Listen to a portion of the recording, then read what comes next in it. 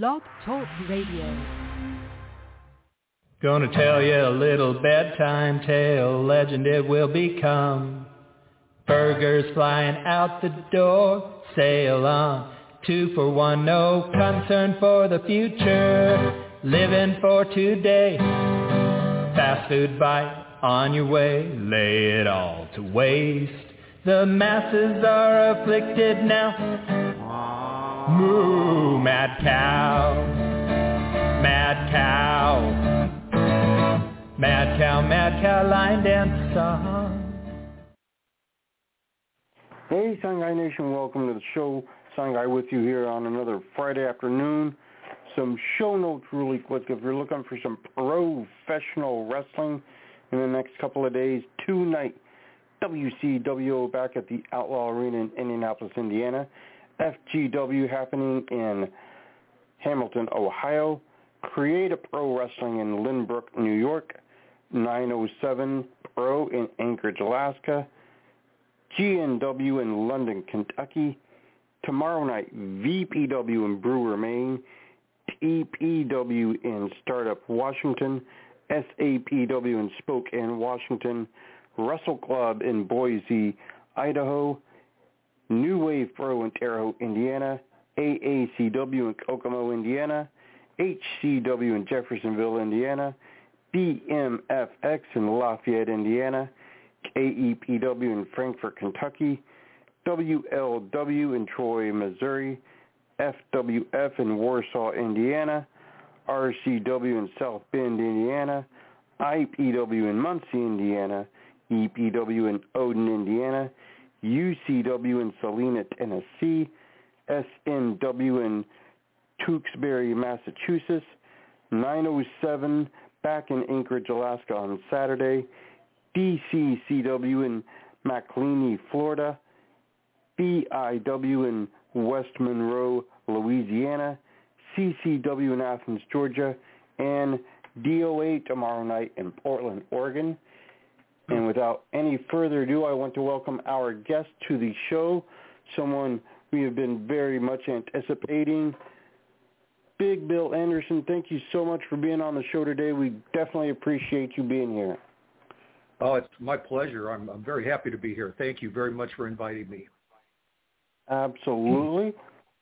Now, since it's your first time with us, I will start you out with our traditional first-timer question. What led to you getting into the business of professional wrestling? It's an easy answer. I was in 1971. I was 15 years old, living in Southern California, and I had an opportunity to be watching TV one day, and I saw John Tolis throw Monsol's powder into the eyes of Freddie Blassie, and it captivated my imagination right there. John Tolis and Freddie Blassie with Dick Lane and Red Shoes Dugan and all the rest of the guys, Jimmy Lennon from Mike LaBelle's promotion, and I said to myself right there at 15, I want to be a wrestler. And John Tolis was my real motivation, him and Freddie Blassie. Not a bad pair to have as your motivation to get into wrestling. Now, you have worn almost every hat that there is to wear in professional wrestling. You've been an in-ring wrestler, referee, ring announcer. You've written books. You've taken care of the ring, so many different hats. What would you say has been your favorite role that you've dealt with in your time in pro wrestling? Well, it's kind of hard to say. I had a lot of success as a ring announcer, and a lot of prestige went to that because I was a WWF ring announcer. Well, I did it for a lot of different promotions, but WWF is where I got my big start in.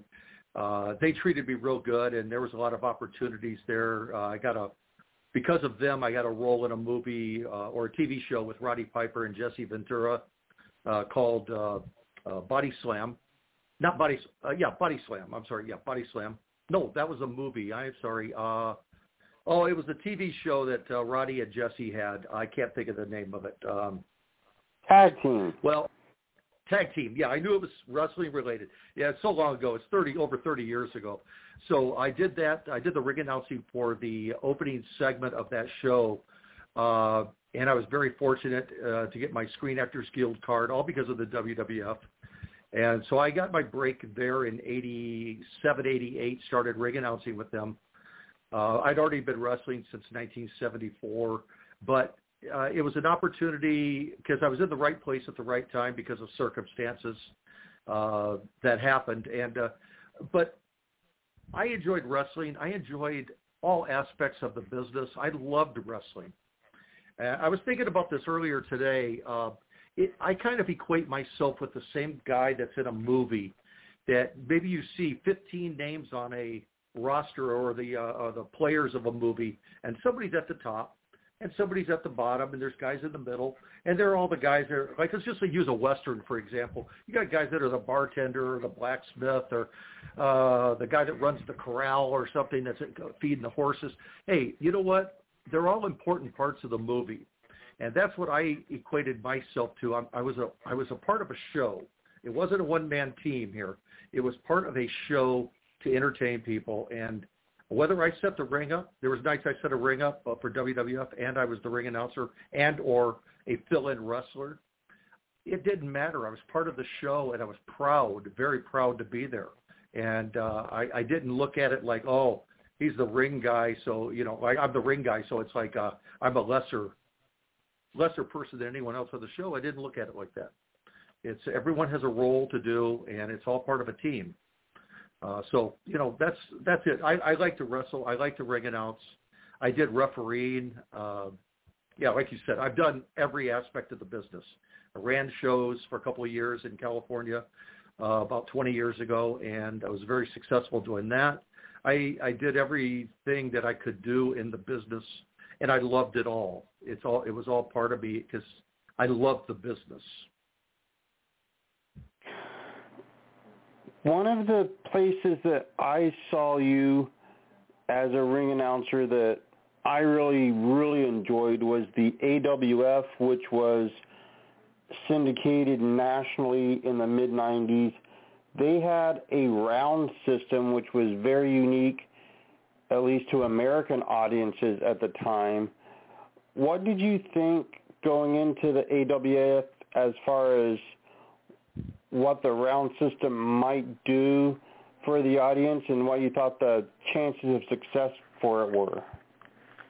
Well, nothing to do with the round system. My first thought was I didn't give the promotion much of a chance. In my mind, I didn't say this to Paul Alberstein, the owner, of course, or any of the wrestlers. Tito Santana was booking. Brian Blair was high up in the ratings there in the show, part of the show. I didn't say anything to anybody, but everybody wants to take on Vince McMahon. It was done by Herb Abrams, you know, Paul Alberstein, well, obviously Eric Bischoff at WCW, but others have claimed we're going to take over the world of wrestling. I've heard that before, time and again, and no one was ever going to do that. Now, I don't know, maybe this new guy with AEW, obviously he's got $400 billion behind him. Maybe that's a different ballgame. I don't know. I don't follow the business as much nowadays as I did when I was involved in it because it was my life. But whenever a promoter comes around, whether it was Paul Alberstein or not, and he's, I've got hundreds of thousands of dollars to burn, you're going to burn it, all right. You will burn it because the talent's going to take it from you. Everybody's going to get their paydays, and you will burn through it.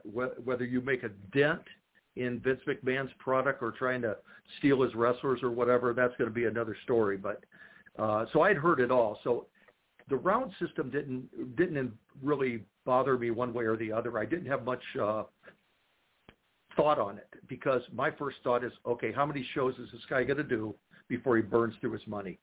I've seen it happen 100 times in the business. Promoters come and they give you the pep talk. I've got X amount of dollars. I will take the wrestling world over. And it's like 2 months later, they're bankrupt and they don't return calls anymore after they've written a bunch of bad checks. So I've heard all that before. So Paul Alberstein was a stand-up guy, though. I'm definitely not trying to badmouth the guy. He was a good man, and he had a love for the business, and he was trying his hardest. And he did get the best of the talent. He had everybody that I could remember that, you know, pretty much that wasn't under contract to WCW or WWF at the time. So, you know, he was trying his best. So it's no knock on him. It's just you can't compete with the big leagues like that. It's just they have too much money. And in Vince's case, what people didn't understand, when you're fighting for family as well as the business, it's his family business. So he has more at stake to fight tooth and nail down to the last drop of blood in his body to win the fight, which he has in every case. So, nobody's going to beat Vince unless he beats himself. One of the things that happened in the AWF was, I'm sure, a scary moment. My mentor, the Diceman, Ronnie Vegas, had his neck broken in a match with Greg Valentine on a headlock takeover that went wrong, of all things. I know it was a close call for him getting to the hospital in time to get help, but do you remember anything of the night when Diceman broke his neck?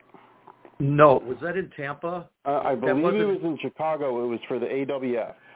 Yes, we did tapings in Chicago and Tampa. I honestly, in Chicago, I don't remember that happening. Maybe it was a taping I missed for whatever reason. I did several tapings in Tampa and in Chicago, but it might have been one I missed.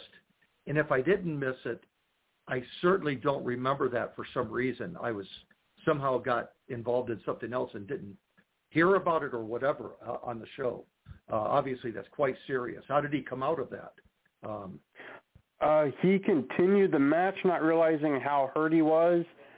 Got backstage, and Terry Taylor more or less forced him to go to the hospital. When he got there, he went into shock as soon as he got to the hospital, but because he got there so quick, they were able to help him, and he only missed maybe 4 or 5 months, came back better than ever.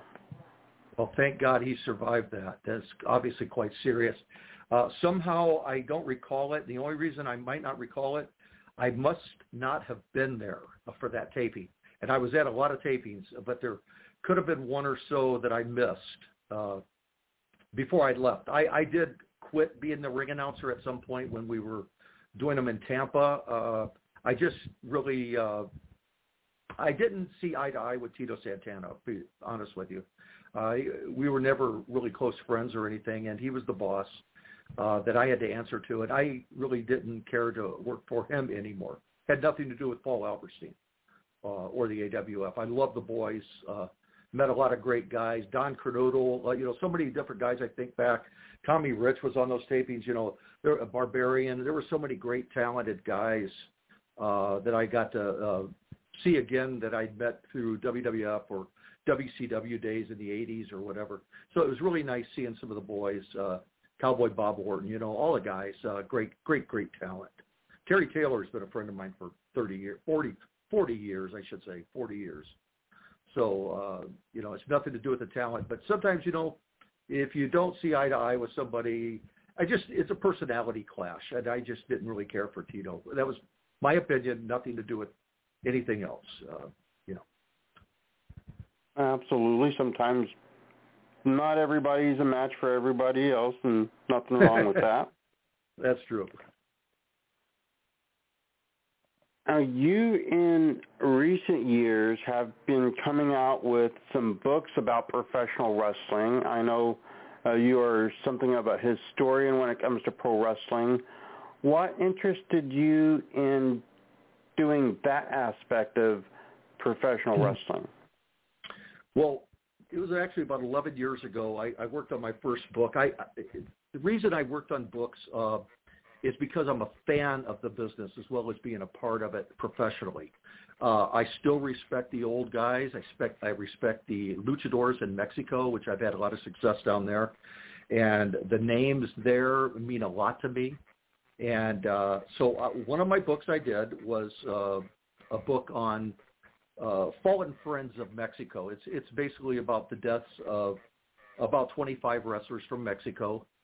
Some of the big names, and some died of old age. Some died of in-ring injuries and miscellaneous others. And I just felt I owed a tribute to these guys to keep their names alive. And to say I did another book called Big Bill Anderson Remembers His Fallen Friends of Wrestling for guys in the United States. And it's a lot of old-timers. It's the Sheik and little bios on them and pictures of myself with them and wrestling against them. Big John Studd is in this, Red Bastien, Professor Tanaka, the Bruiser and Crusher, Bruiser Brody, Big Boss Man, Jack Briscoe, Freddie Blassie, and a lot of guys like that, guys that I respected and or wrestled against or worked on shows with them. And I wanted to pay tribute to them once they had passed away to make sure that I did what I could to keep their name around and let people understand who they were and how much they impressed others in the world while they were here. I met Jack Briscoe when he was NWA World Champion in Portland, Oregon in 1973, and his personality and his ring work made an everlasting impression with me. And I saw Jack again in 2003 and took some pictures with him at the Cauliflower Alley Club in Las Vegas. And I told Jack personally, face-to-face, what a thrill it was to meet a hero, and he was my hero. So that kind of thing was very important to me. And when Jack passed away just a couple of years later, I wanted to make sure he's in my book to let fans know and people know that what a stand-up guy Jack Briscoe was, what an athlete he was. He was a hero. I mean, to guys in the wrestling business that liked, let's just say scientific wrestling, like the old term, Jack Briscoe, Dory Funk Jr., those kind of guys are the greatest. Harley Race, and Terry Funk and Vern Gagne, it goes back to that kind of grouping of guys. But so I wanted to do a book on they're called tribute books, really, is of Mexican wrestling, some famous luchadors from Mexico, and one book was from the United States. And then but the first book I did, which very strangely I don't have any more printed copies of, and I can't get printed copies because I just can't, because it's just a password that is gone through another person, and I can't get into the company to retrieve more books. But I did a book on my school, my wrestling school students. And I know you're going to ask me eventually about Sting and the Ultimate Warrior. I trained those guys, and Louis Spicoli, my dear best friend, passed away on February 15th, 1998. But I wanted to do a book on my wrestling school students, all the guys that I helped influence through the years, and guys that helped me become the person I am, students of mine, that people that came through my school and trained at my school. And it meant a lot to me because, for one, it was how I made a living for a number of years besides wrestling.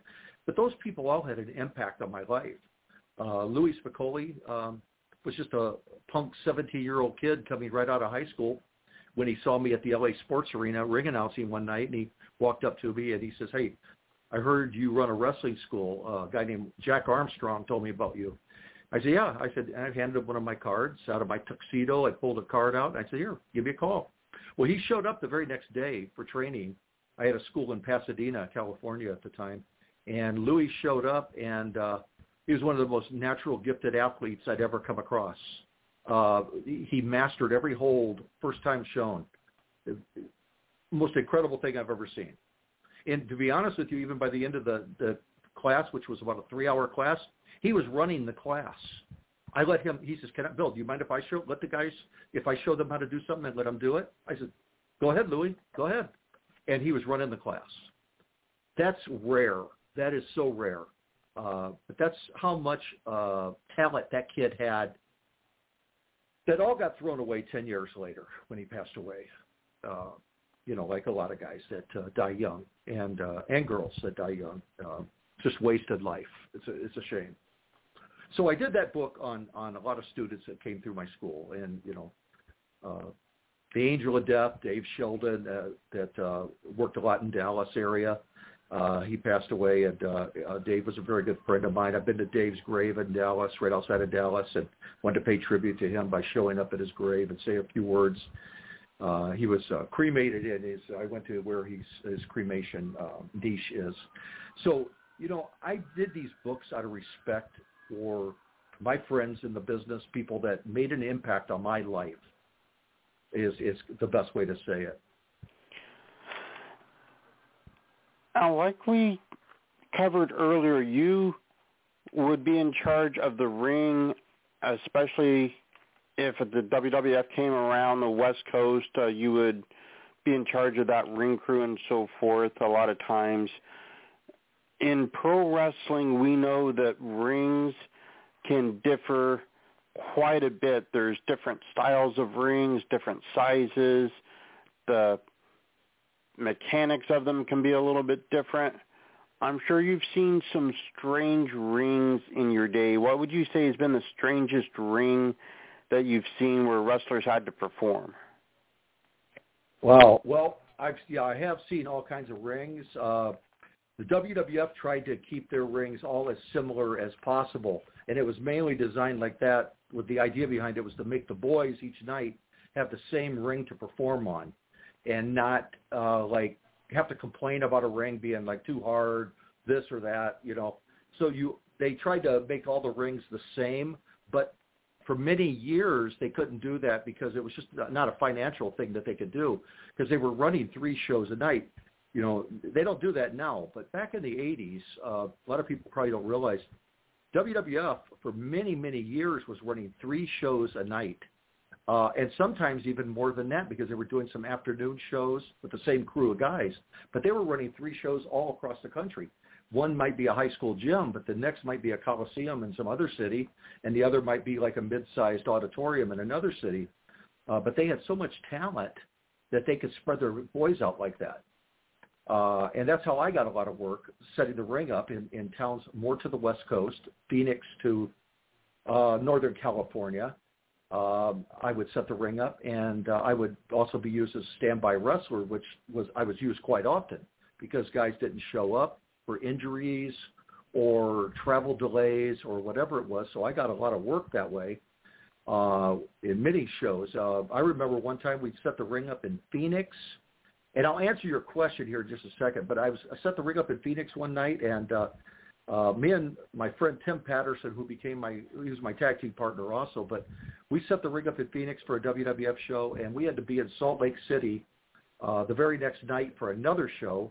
So we wrestled each other in Phoenix, and we had to tear the ring down, and then we had to drive all the way to Reno, Nevada, which was, I don't even remember now, 12, 14-hour drive, and do that all night and all day. And we got to the arena, the Salt Palace in Salt Lake City, I think it was like about 3 or 4 in the afternoon, and to unload the ring, set it up, and then we had to wrestle the opening match that night, and then the next night drive to Sacramento. So we had, there was a lot of really unusual bookings the way it happened. And when you're doing the ring, it's even doubly hard, obviously. Now, you're not just wrestling. You're a lot of physical labor in setting up the ring. But some of the rings that I saw that were the most unusual were probably in Mexico. Spent a lot of time in Mexico, and a lot of their rings were boxing rings. There was no give in it. There was no little coil spring or anything. It was just solid steel and plywood, basically. And in the ring, I remember a tag match. I wrestled a team called Los Brazos, and there was a real heavy-set guy. They were all passed away now, but Brazo de Plata was a very short, heavy-set man, probably about 5'8", about 290 pounds, 300 pounds. And he did a splash off the top rope for all our matches were 2 out of 3 falls. So one of the falls, he pinned me. I was wrestling as the Mercenaries, one of my masked ideas that I did with Louis Spicoli and Tim Patterson. And he pins me for a fall, and they give us like a 2-minute rest period between falls. I couldn't even breathe, even at the beginning of the fall. I was still laying right where he had left me in the middle of the ring. I was still trying to catch my breath because when he hit, there was no give at all. He just landed like barrel chest and belly first on me, and there was nothing to give on the ring, so I was still just like dying for a breath of air. So I remember things like that, a lot of the hard rings in Mexico, and those really shorten your career. I think a lot of my knee problems now, I'm 65 years old. I started when I was 17, and I think a lot of my knee problems are a lot from Mexico, wrestling in those long 2 out of 3 fall, like 45-minute matches down there. I'm not beat up or injured from wrestling the Bushwhackers in a 5-minute match for WWF. It's those long 45-minute matches from Mexico that really do you in as you get older. For sure. Very different style in Mexico. Yes, it is. Yes, it is. But I loved it. I love that style, even though there was a language barrier, sometimes major language barrier, where the other person you were wrestling didn't speak a word of English besides hello. That was it. And I didn't speak more than 10 words of Spanish, and most of them bad words, or learn how to say water or bathroom when you're wandering around Mexico City, Guadalajara, or Tijuana. So I didn't understand Spanish, but you know what? You communicate by respect in the ring. And I found that my personality worked just fine with those guys because they saw I wasn't an egotistical type of guy. And I had a very much love and respect for them and their characters that they were with the mask and everything. Now, in the era where you were the most active as far as being in the ring and on television and so forth, that was still an era where a lot of wrestlers would run into trouble at bars with people wanting to test them or getting upset if the female population of the bar was paying too much attention to the wrestlers, what have you. Did you personally encounter a lot of barroom fights with the wrestlers, or was that something that you didn't see in the places you were? It did not happen to me. I was not a frequent bar kind of guy. I was very content after a show to go back to my hotel room and relax and just watch TV and chill out because my body was pretty beat.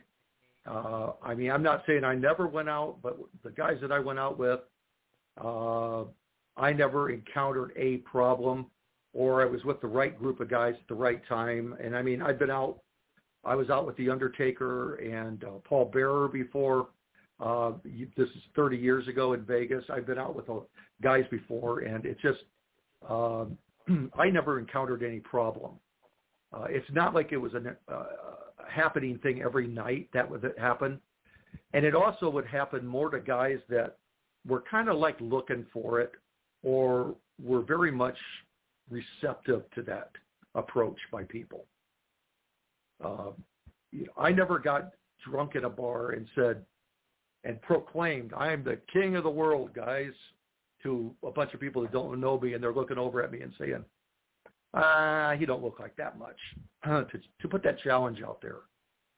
So I kept myself, I protected myself because I had a family to support and a job to do. And getting my teeth knocked out or my eye gouged out in a barroom fight's not going to help me whatsoever. Speaking of gouging an eye out, in our industry there are a lot of people of Samoan heritage, and there has been for several generations now. They are renowned as some of the tougher men in our industry, and there have been stories of some of the Samoan wrestlers being involved in the removing of eyeballs during some of these bar fights and even just fights in general.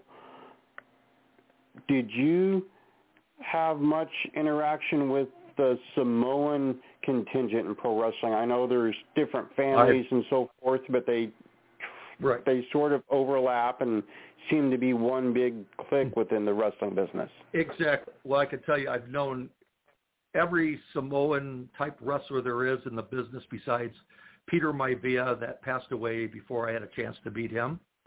But I was in the ring with Afa and Sika in 1973, when I was training with Kurt Von Steiger in Phoenix, Arizona, where I live. I was training with Afa and Sika, who were just beginning their careers. And I've known all their kids, all the offspring from their kids. I've known I've wrestled, we go to, Haku and Snuka, wrestled them many times. But everybody involved in the family, from Sam Anaya, all of them I've been in the ring with in some respect, one way or another, whether it was wrestling or ring announcing or refereeing their matches, for sure, for years, all through the 80s in particular. Plus, I've done foreign tours with Sam, where I was a ring announcer in 2001 and 2002. I was gone for a month in the Middle East with Samu, and also a Pacific tour where I was gone for a month. And we were in the Pacific tour. We were in South Korea, Japan, Okinawa, Guam, many islands through the Pacific. It was all for Armed Forces Entertainment. And then we ended up at Hickam Air Base in Hawaii for a bunch of shows, all entertaining U.S. troops that are stationed overseas. And in the Middle East, I was in Kuwait, Afghanistan, Uzbekistan, Egypt, Turkey, and Bahrain, and I was gone a month for that tour where I did the ring announcing. So that was pretty cool, and I got to spend all that time with Samu. He's a great guy, fantastic guy. And also Lloyd Anaya. You know, these are all family members from all trickling down from Afa and Sika for the most part, or Peter Maivia. You know, and it's like, and I used to wrestle Rocky Johnson all the time, all through the 80s, in Hawaii, all over the place, around Southern California too.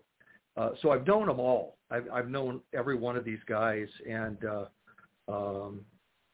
you know, so it's just like that's all been a big part of wrestling. A big part of my life is being around all the Samoan characters of wrestling, and they're all great guys. And I never had a physical problem with any of them because I respected them all. I never had an attitude of like, you know what, I could kick your ass. And it's like, no, that doesn't come out of my mouth. It's just like, I have no reason for that to come out. It's like, I treated them all with respect that they deserved, and I got it back.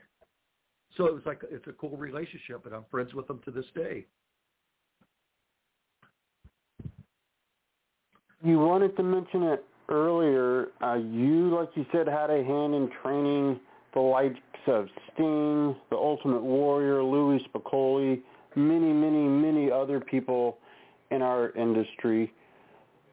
When you are training guys, did you have sort of a natural instinct on who is going to make it to the top of the wrestling industry versus who is maybe going to be the journeymans, or maybe someone that wasn't going to last very long if they made it out of the school, that type of thing? Or were you just training guys and hoping for the best for all of them? Well, that's how you begin with any character, any guy coming into the school, or girl for that matter. That's your first, I think, mentality is, I'm going to start training you, and let's hope for the best. You have to play it by ear and see what happens.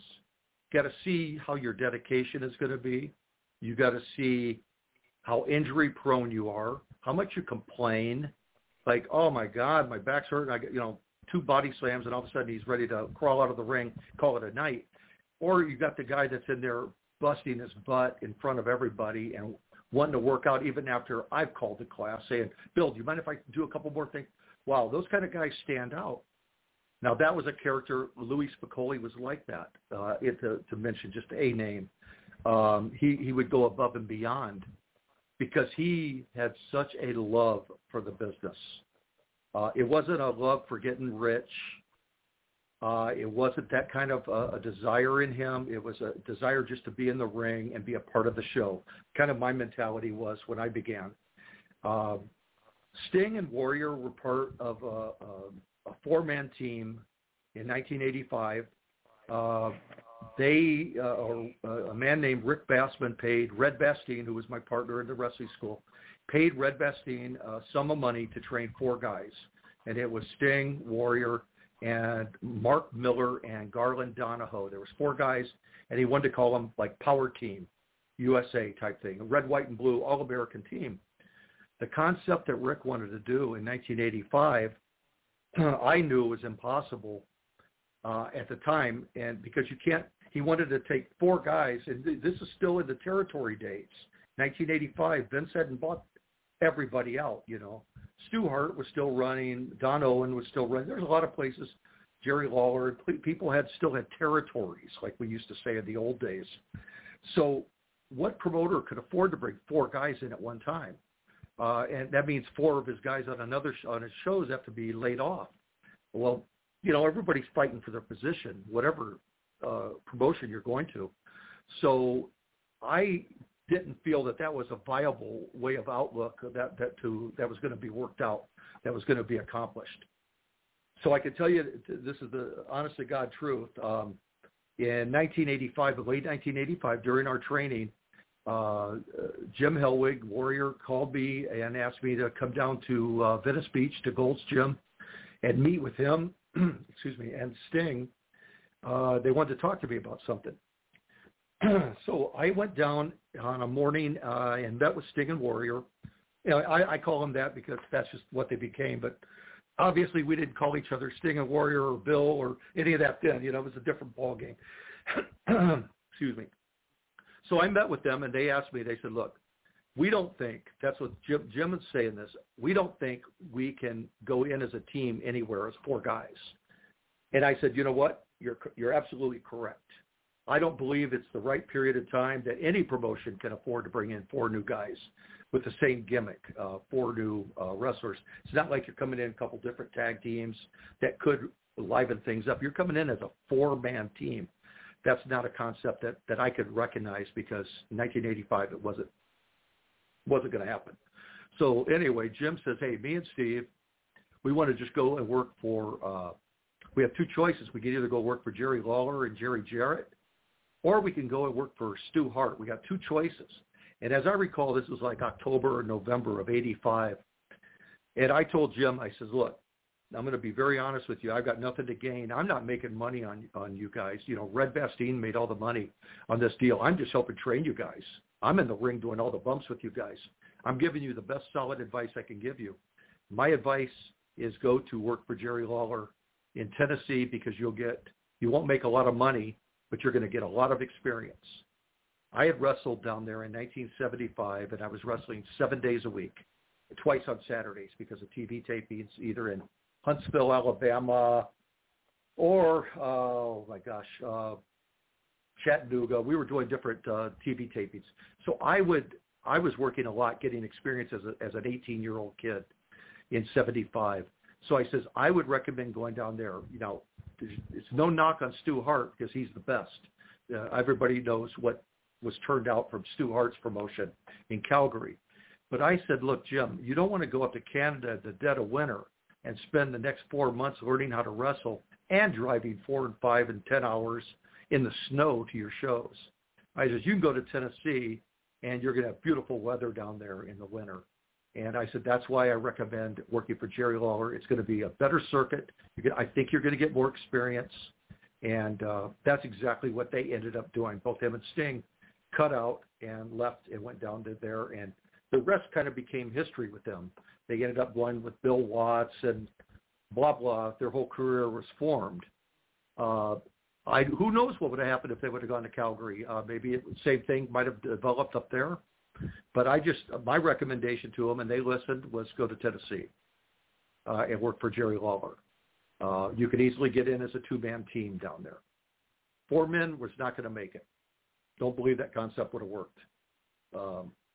But you know, that was my call on my part, my advice, I should say.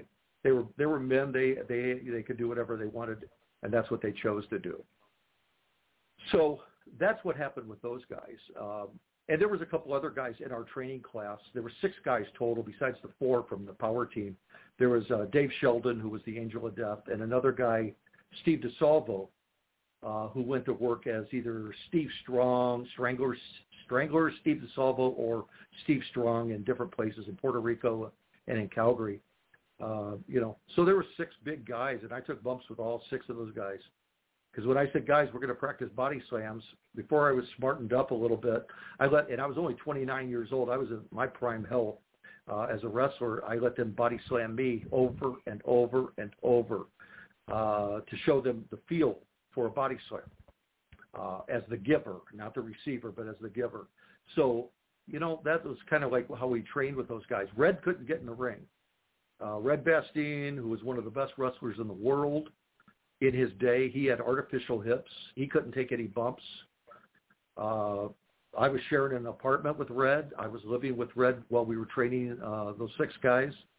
And, you know, Red's been a mentor to me, and, you know, he passed away. And I believe in 2011, and I've been to Red's grave in Dallas, Texas, too, to honor him and pay my respects to his grave. But Red was like a father figure to me and a fantastic man and a hero to me. Loved being around Red Bastien. He taught me so much about life and about the business and everything. So, but that was the camp, was 6 guys in 1985, and it was Rick Bassman had paid Bastien all this money. And Red said, Billy, this is my deal with Red. He says, Billy, you could live with me rent-free. He says, I need help because I can't physically I can push off with the guys a little bit. I can tie up, put them in a headlock and that sort of thing. But I can't go around taking a lot of bumps because of my hips. I can't knock a hip out of its socket and have to get another artificial one or something and pay for that. I can't afford it. I said, no, I understand, Red. I'm healthy. I love the business. I'll be more than happy to do it for you. So I busted my butt with those guys, and I don't have any regrets with it all. It was all good. It was all part of what I had to do.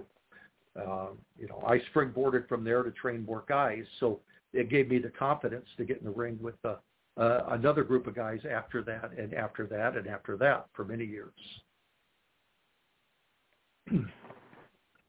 Well, at this point, we have a game we like to play on the show. We call it word association. I'll throw out the names of some people that you most likely have come into contact with in your career, and the first word or two that comes to your mind is the answer. Are you prepared for some word association? Am I allowed to curse? If that's the word that comes to mind, that's the word that comes to mind. You never know. All I'm right, just here we preparing go. myself. Coco Beware.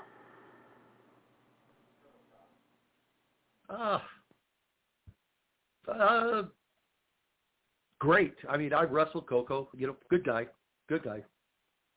It's just nobody brings his name up. That's what stalled me there. Mick Karch. Mick. Oh, yes. Great. Fantastic. Fantastic guy. E. Brian Blair.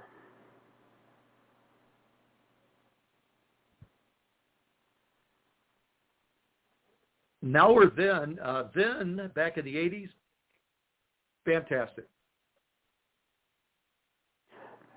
Greg the Hammer Valentine. No smile. One directional, stiff. No, but I know Greg. I've known him for a long time, since the 80s. A great guy. I mean, he's okay. Don't get me wrong. I've been in the ring with him and everything else.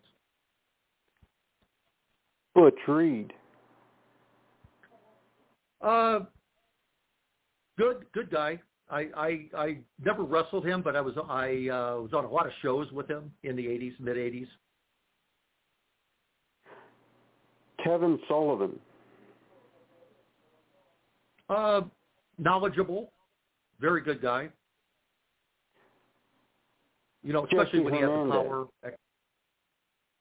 power. Durable. He's still going at it after all these years. He's hanging in there. He's doing good. He still has a passion and love for the sport, which is great.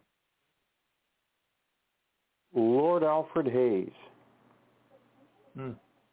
Nice man.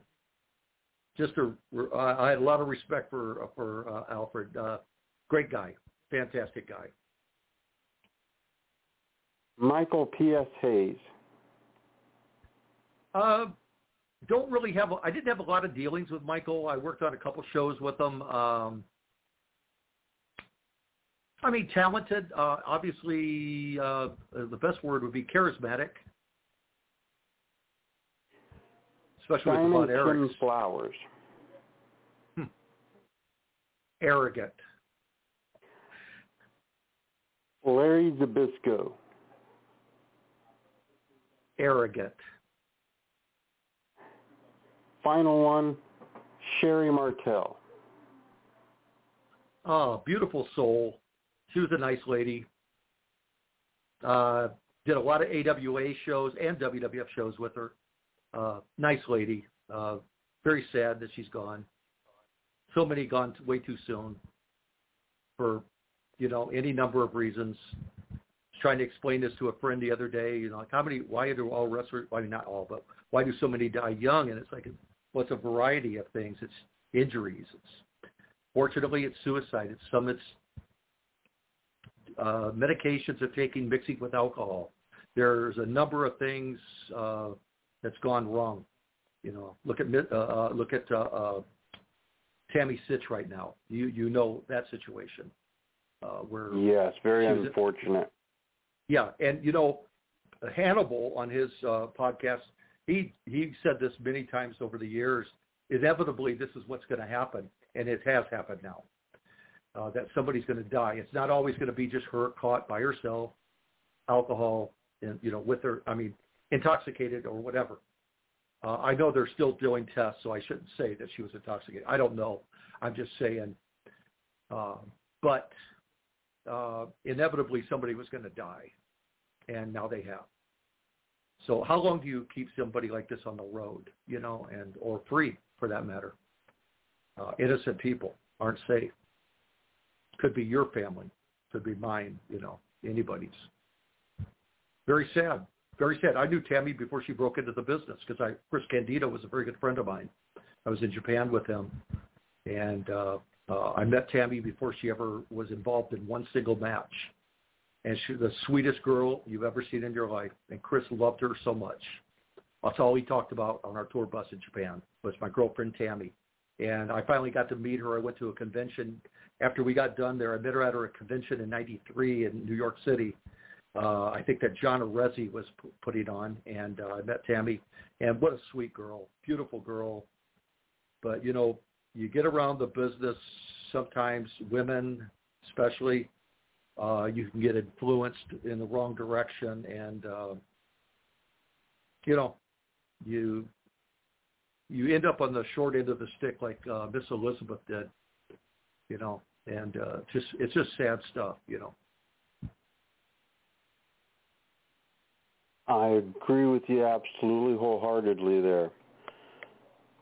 Well, we have a few minutes on the show left, and I want to give you ample time. So if there's anything you want to say in closing, if you want to plug and promote anything and everything, social media, merchandise, your favorite dry cleaner, anything at all, floor is all yours.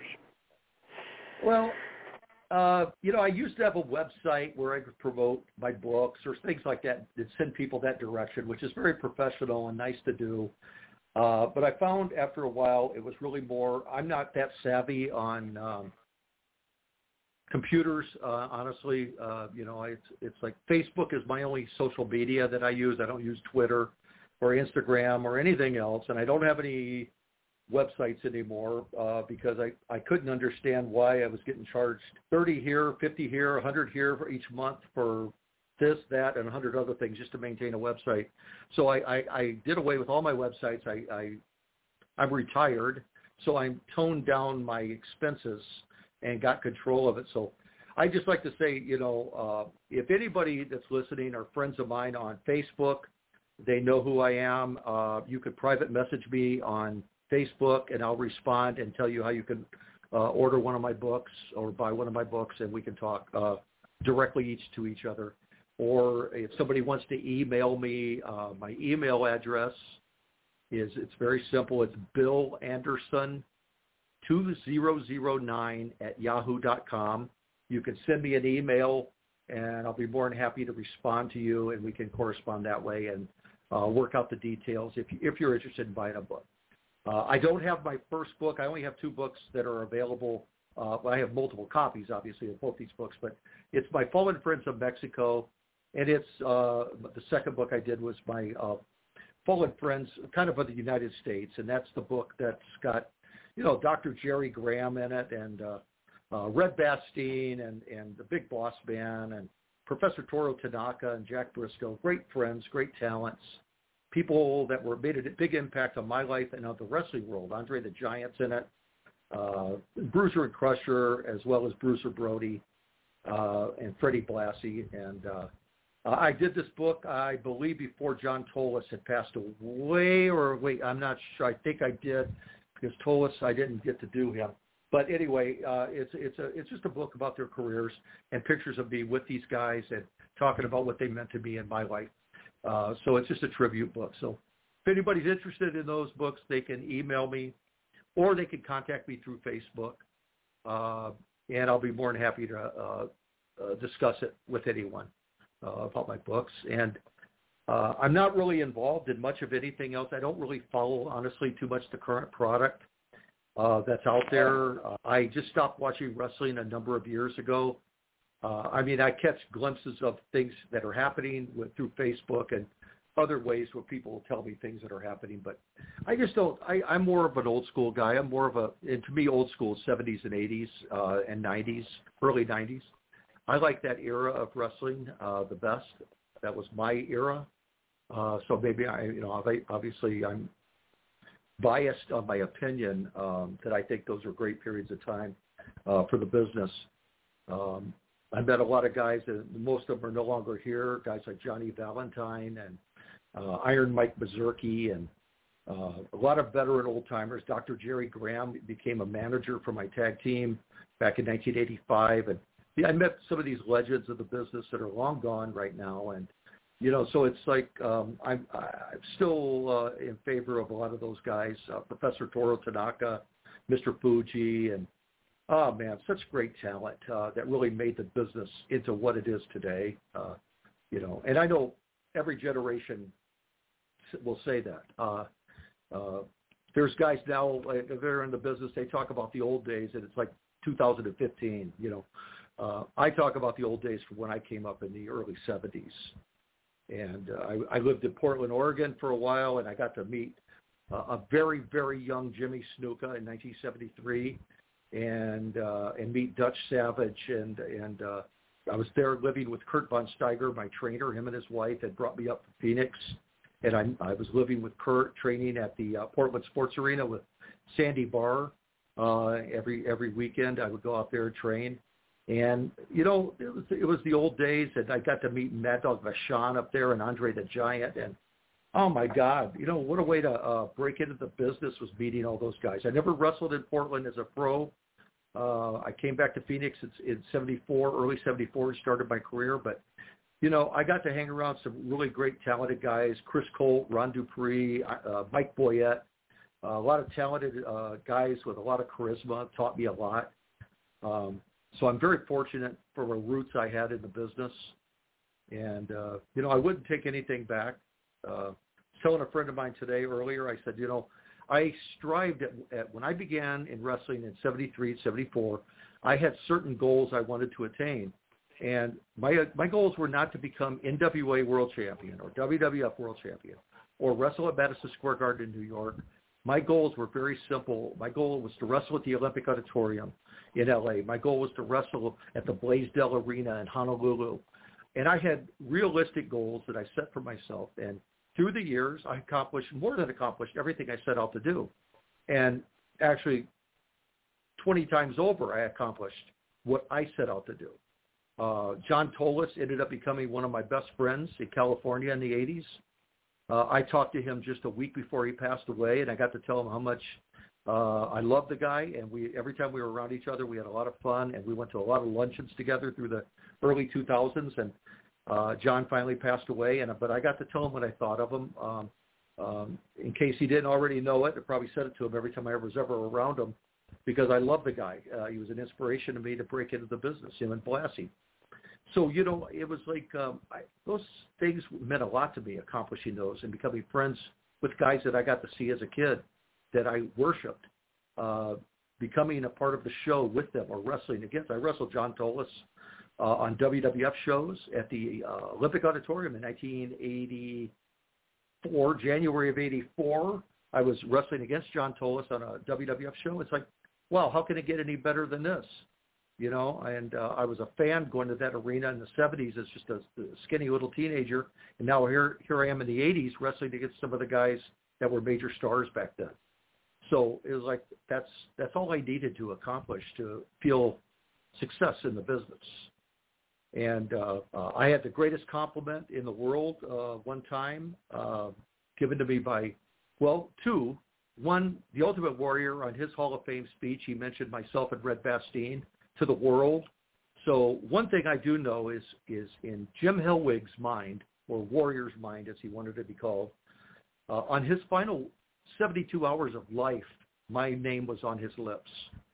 That meant the world to me. And I'm telling you, I cried buckets when that man passed away after that weekend. Jim was a really good man, and I always showed me and all my students a ton of respect. But another time during a Christian event here in Phoenix probably about 20 years ago, about 20 years ago, Sting came up to me. I was watching a baptism. Nikita Koloff and Ted DiBiase were baptizing Terry Taylor in water in a pool at a hotel we were staying at. And Sting saw I was in tears on the side of the pool, and he walked up to me and he said, "Billy, what's going on?" And I said, "Oh, man, I'm just amazed and so proud of some of you guys in the business that have stepped up to become better people and not want to live in the bars and not want to just live a really bad life or die of drugs or whatever. You guys are cool guys. You guys are wanting to live life to the best for your families and everything." And I said, "I'm really proud of all of you guys." And he says, "Billy, let me tell you one thing." And I swear to God, this is what Steve Borden told me. He says, "Without you, without Billy Anderson, there would have never been a Sting." He says, "Steve Borden might have gone on and just ran a Gold's Gym somewhere around California with the wrong advice." He says, "Your advice, your guidance, in all honesty, with no thinking of money involved," he says, "your advice paved my way and gave me a direction in my career." And of course, he said, I had to go on and do all the hard work to attain my reputation. You know, all the countless matches with Ric Flair and everybody else he had. But he says, "Your advice initially gave me my start." And he says, "I won't ever forget that." And so, you know, things like that, I take that meaning as all worthwhile, and I couldn't change anything or wouldn't change anything in my life it's like the movie It's a Wonderful Life. If you were never born, how would it have affected other people? You know, you never know. It's something to think about sometimes. Direction that you took one time, how it affected other people's lives. So if I had any positive influence with certain people, God bless them. You know, that's a good thing. So it's something I can take to heart and take to my grave, you know, with me. Well, Mr. Anderson, I want to thank you very, very much for taking time out of your day to be here with us. I've always enjoyed your work, and I want to thank you very much for all the contributions you've made to wrestling. I know that spans a very wide gamut because you've been important in so many roles, and I thank you, and we'd love to have you back to talk more at some point. Thank you. Anytime you want, and I appreciate your hospitality and your professionalism. And God bless everybody. And, you know, let's live a long life and let's do our thing and be respectful of each other and, you know, keep on keeping on. All right. Well, fans, if you've not picked up a book, I would suggest you try to get a copy of one of the books that Phil Anderson has put out there. If you're not familiar, jump on the YouTube and search it out. And if you're looking for me this week, I have the week off, unfortunately. A couple things came up. I won't be at a live event, but I can encourage you to all find one near you and support. Wrestle Club in Idaho coming back to the Gym City Convention. They're going to have a show every hour starting at noon up until 5 o'clock. So make sure you support them each day for Wrestle Club. Timber Pro Wrestling, if you're up in our neck of the woods, it's Startup Washington, big show for them. So find yourself a show. There's lots and lots out there this particular week. Go support. We will be back with you Sunday afternoon. We're hoping Leatherface will be able to make it. He has a couple of scheduling issues, but he is going to try his best to be with us. And then 1 week from today, we have Demetra Starr, the Winged She-Cat, with us, promoter/wrestler out of the Chicago area. So make sure you have plans to be with us. Everybody continue to be safe out there, and we'll talk to you soon.